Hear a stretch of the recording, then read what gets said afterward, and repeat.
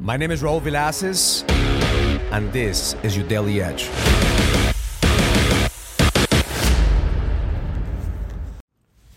This is your Daily Edge.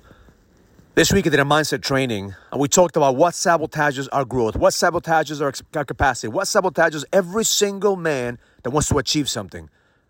Because as an achiever, you have to prevent the sabotage. We all self-sabotage our lives. And one of the patterns that we run is focusing on the past. We get stuck in the past. That's the reason we can't move forward. We get stuck in the past, and that holds us back. And we say we want to go to the next level. We say we want to sharpen our edge. We constantly are reliving the past into the present. So how can we end that pattern of sabotage? We have to look at why do we get stuck in the past. We get stuck in the past because we think that the past is going to repeat itself. It's a self-professing prophecy that every single time that you focus on something, you're going to create it. And we only focus on past failures, on past experiences that brought us pain. But what if we focus on the past victories? What if we focus on the past blessings that we experience? See, the mind doesn't want to let you see that because the mind wants to help you prevent pain.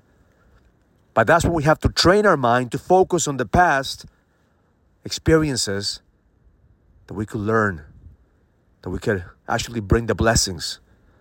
We could actually feel like we're proud of something.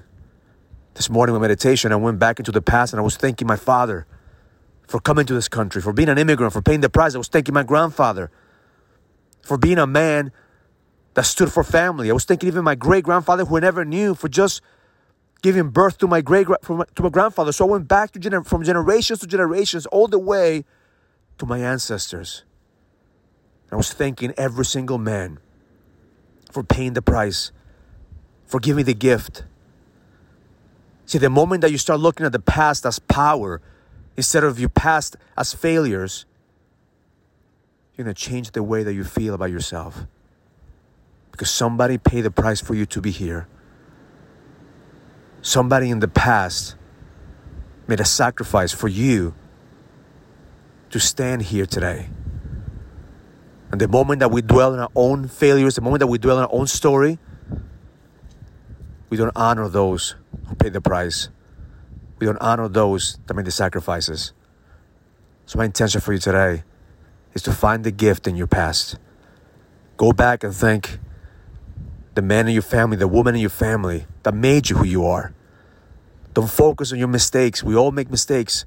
Don't focus on your failures. We all fuck up. But you're here to heal your lineage.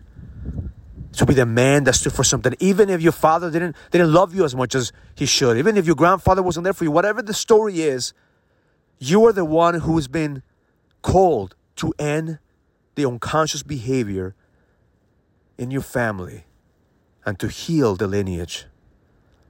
That's the moment that we use our past as power. That's the moment that we take ownership of why we're here. God put you here in a reason. Somebody paid the price for you to be here. Own it so you can fucking level up and lead. Because the best is yet to come. Have an amazing day. Learn it, live it, experience it. Love life.